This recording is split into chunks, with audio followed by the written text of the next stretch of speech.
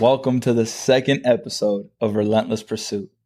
Let's get started and dive right into it. God wants to download so much today, and I'm excited for what He has for you guys. And it's been such a blessing to my life. And from the last episode to today, it's been what a journey.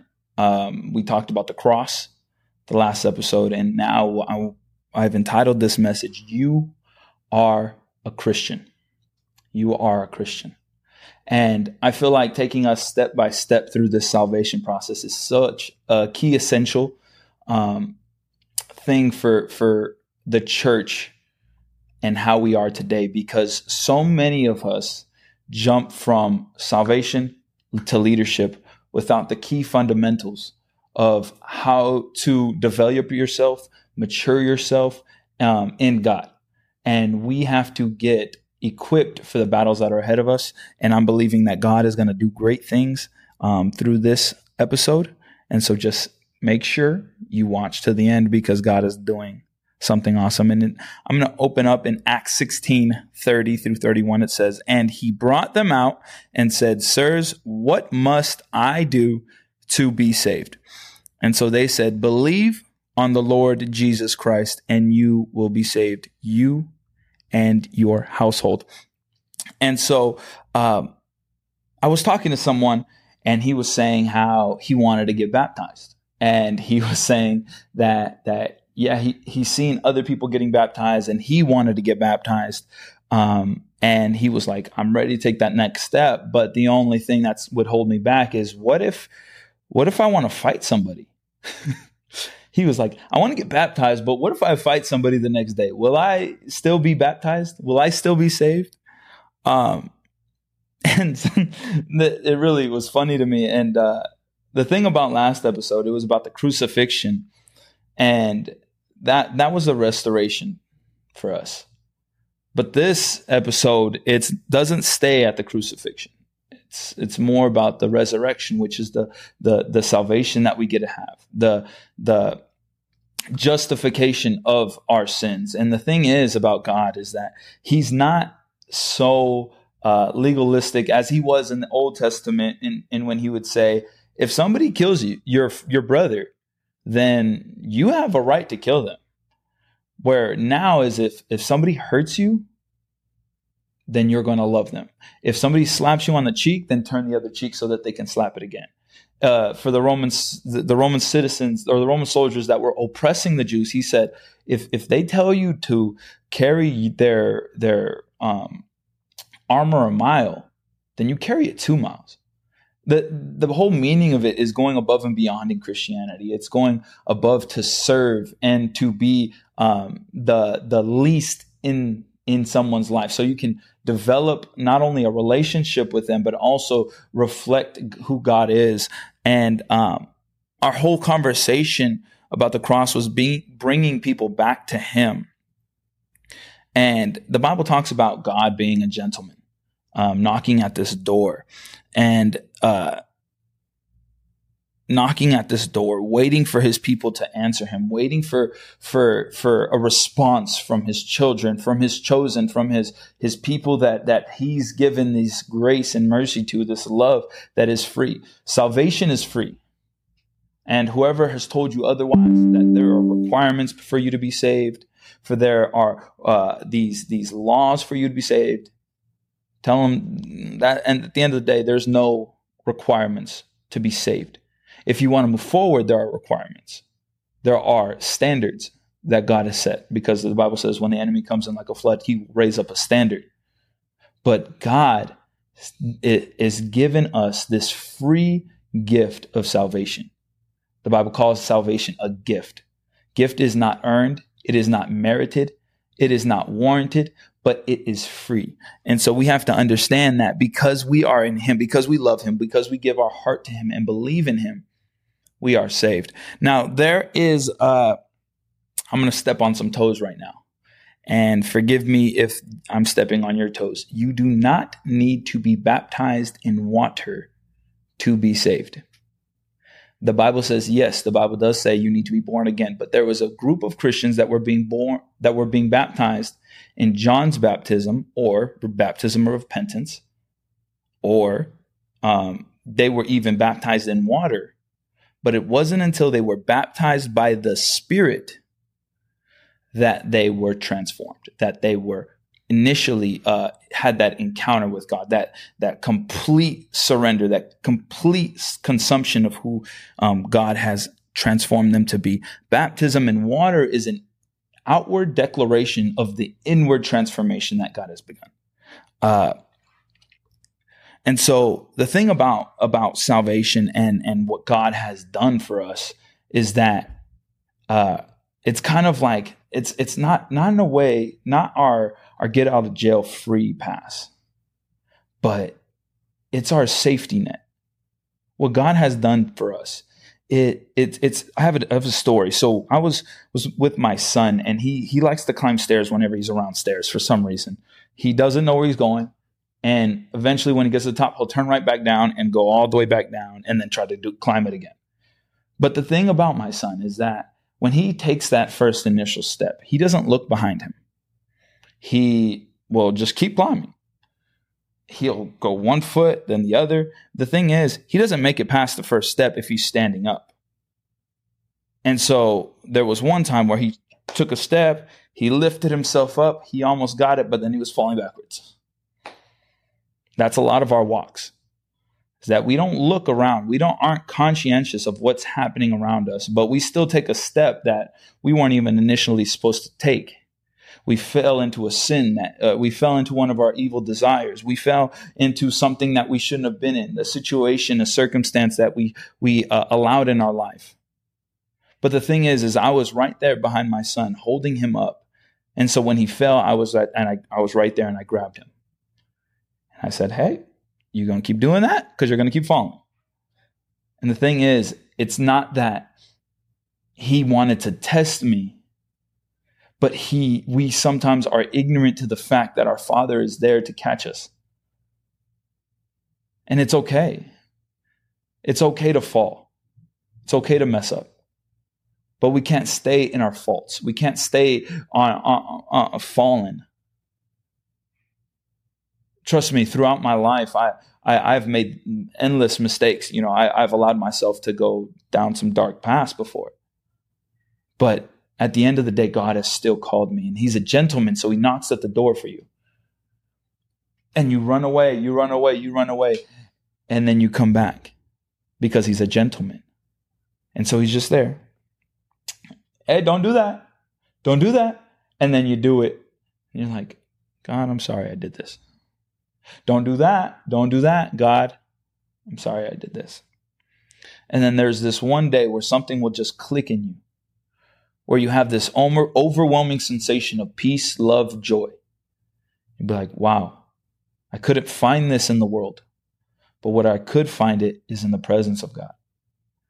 So that's our salvation. Our salvation is always being found in him. Our salvation is always in him. And there's this story in the Bible where it talks about Paul and Silas and how they're in a prison and they're in chains, and the guards throw them on in the inner prison. So that's the heavily guarded, most secluded part of the prison. And they're bound. And the thing about it is that didn't limit their praise. And so whenever you're in a battle, whenever you feel like you're distant from God, your salvation is still there. And so because your salvation is still there, just because you fell or you sinned, and I'm not trying to give you a free pass to sin, but what I'm saying is if you fall and if you sin, if you feel like you're falling away from God, if you feel like you're running away from him, there's still an opportunity for you to praise and pray to him, because he is a God that forgives. He is a God of forgiveness. And just as much as he's forgiven you, he's also forgiven the people that hurt you or the people you hurt.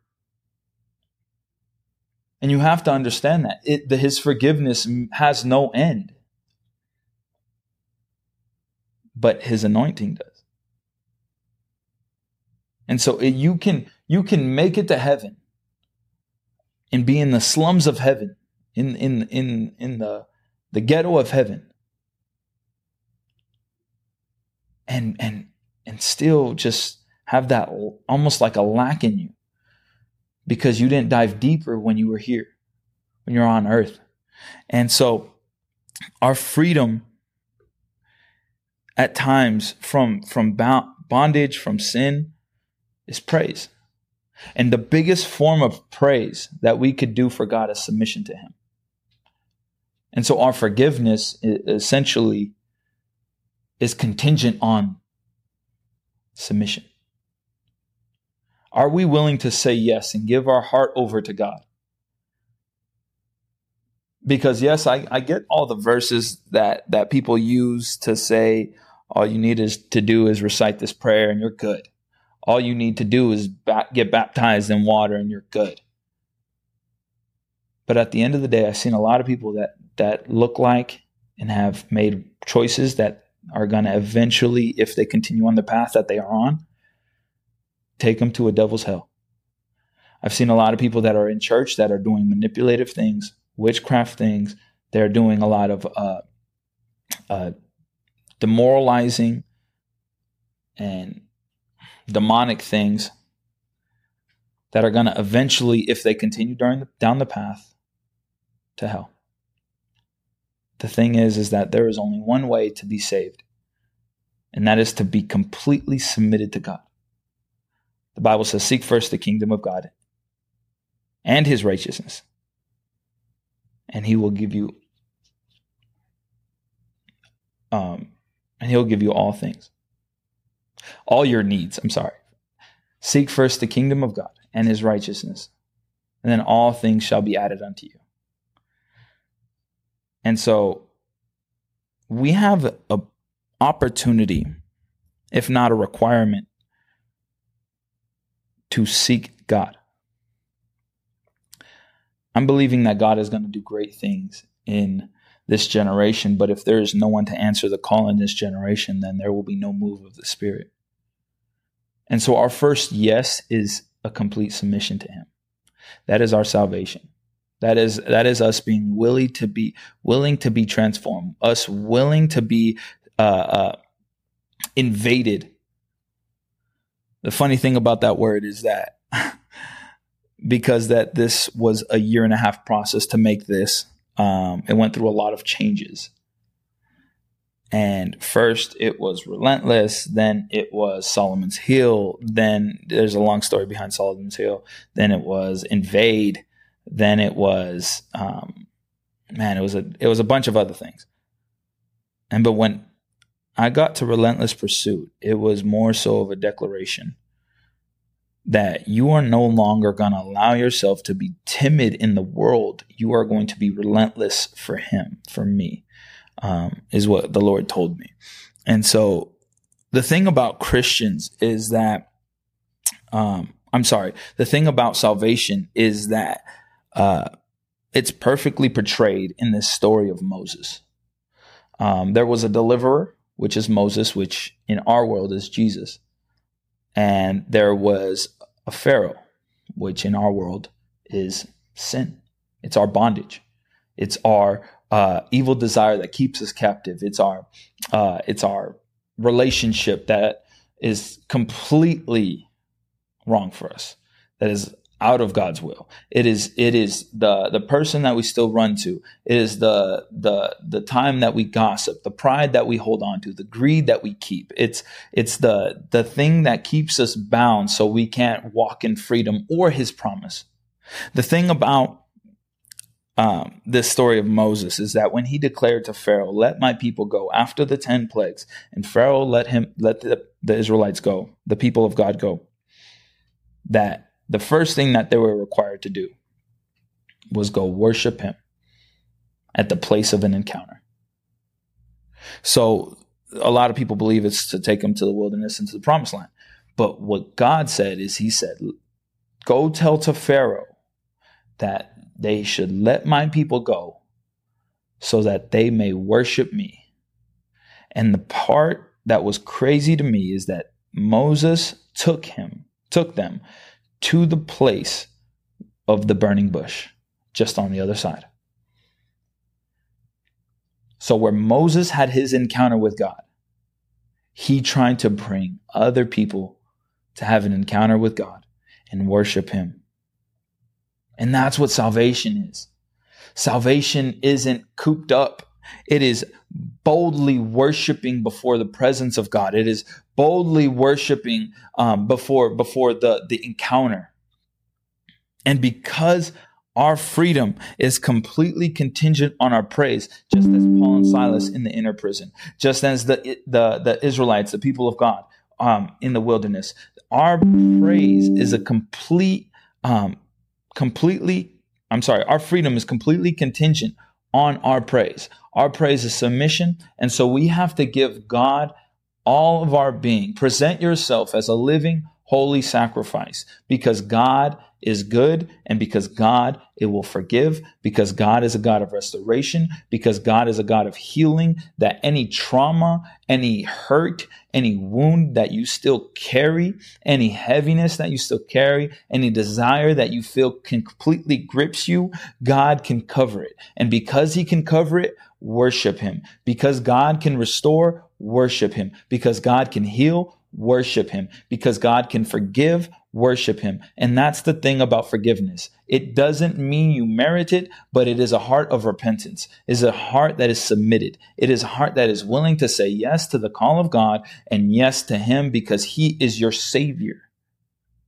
The cross was salvation, but you're in a moment where you can declare to God and to everything else around you, do you believe in God? And are you willing to make him your Lord and Savior? Nowhere in the Bible does it say that if you are religious, if you go to church, if you wear religious jewelry, that you can be saved. Nowhere in the Bible does it say if you are a good person, if you do good works, if you give to charity, that you will go to heaven. Nowhere in the Bible does it say that because your parents did this, because your family did this, because people are pastors around you, because you have friends around you, that doesn't mean you will merit the kingdom of heaven. The only way, there is one way to be saved, and it is giving your life to Jesus Christ. It is the complete submission to who he is, and he is the God of love. He is the God of virtue. He is the God of righteousness. He is a just God. And even though he is a just God,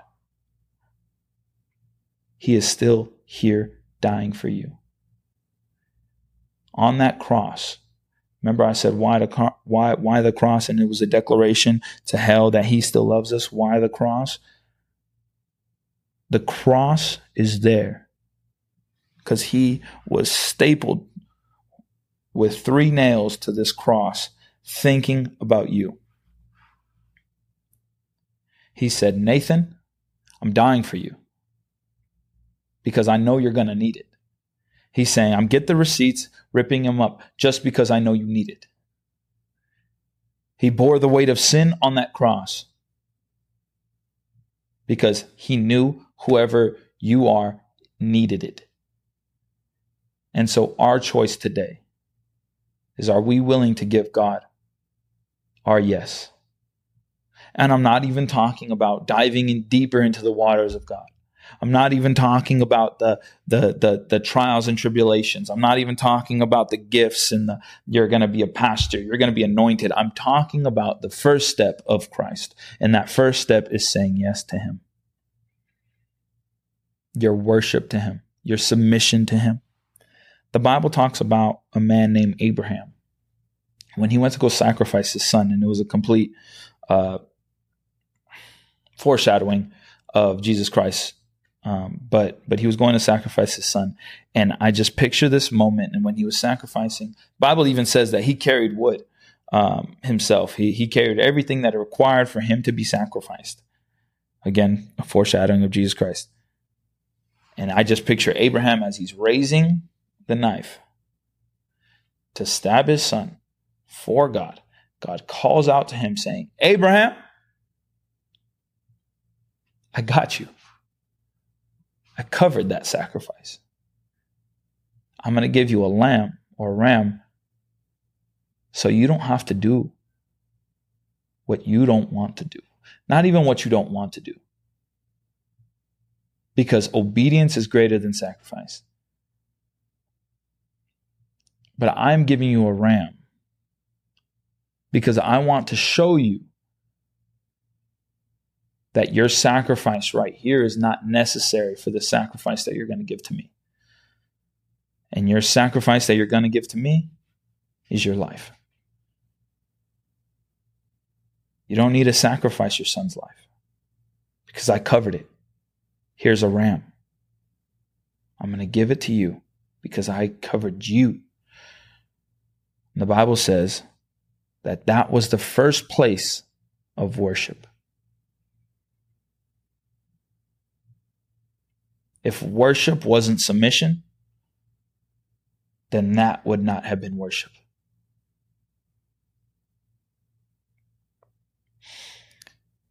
Wow. Praise God. Praise God. The thing about deliverance, though, and the thing about worship and the thing about submission and salvation is people believe that it's an instant deliverance. It's an instant where you're not going to have the taste of cocaine. I went all the way. I went all the way to the deep end right there. You're not going to have you're not going to have the desire to lust. The thing about deliverance is there's times where it's boom, you can drop it cold turkey. But there's also that deliverance where it's a constant process of deliverance. And it's a choice every single day to be submitted to him. He is a caring, loving God.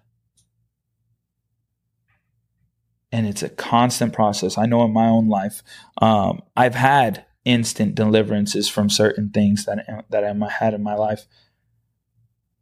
But the constant process of deliverance for me, it's almost like God isn't just being a surgeon, but he's also being a loving, caring father. And he's almost like molding me slowly in this process because he knew if he took it out immediately, that I would feel a gaping hole in me and want to fill it with something of the world. But he had to have me understand that the only thing I could fill that hole with is God. And so the only way that he could have delivered me from, lust is if he did it through a process. Constant deliverance process. A constant day-to-day process of deliverance. And because he did that way, I am able to sit here declaring the word of the Lord and how he had helped me overcome something that I never thought I could overcome. And so because this is episode 2, we can get a little bit more real. That's why I wore my hat. I was all proper last time. I wear a hat because we're a little bit more real today. Because that sin won't ever, the taste for sin won't ever leave you. But you're Adam and Eve right now, for example. You're Adam and Eve, and every day you're walking in that garden. Every day you're walking in front of the tree of the knowledge of good and evil. You're like, I'm not going to pick that tree. God said I would die. There's no way I'm going to do that. I'm not going to pick that tree the next day. There's no way I'm going to pick that tree the next day. Then there's no way I'm going to pick that tree the next day. Well, that tree does look nice, but there's no way I'm going to pick that tree. Then the next day. But I bet you I probably wouldn't die. But I'm not going to do it. And then the next day, then you get this voice. Did God really say that you're going to die?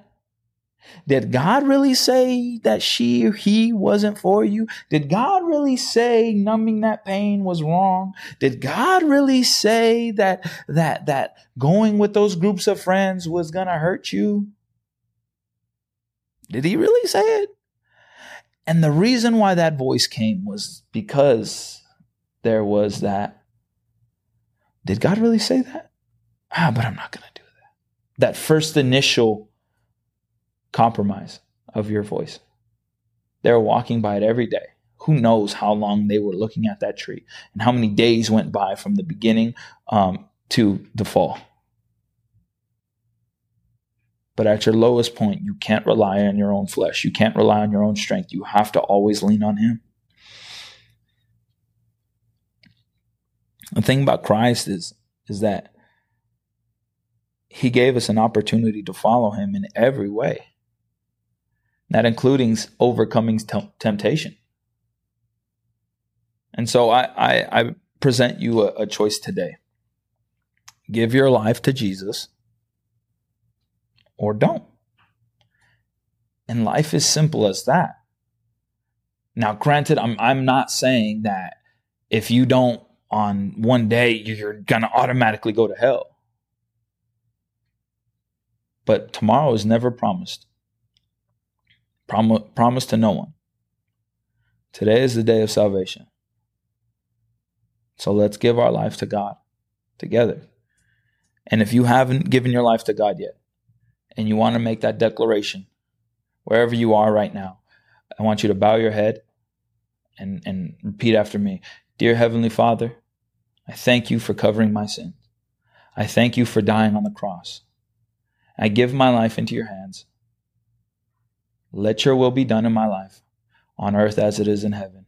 Today is the day where I accept you fully into my heart.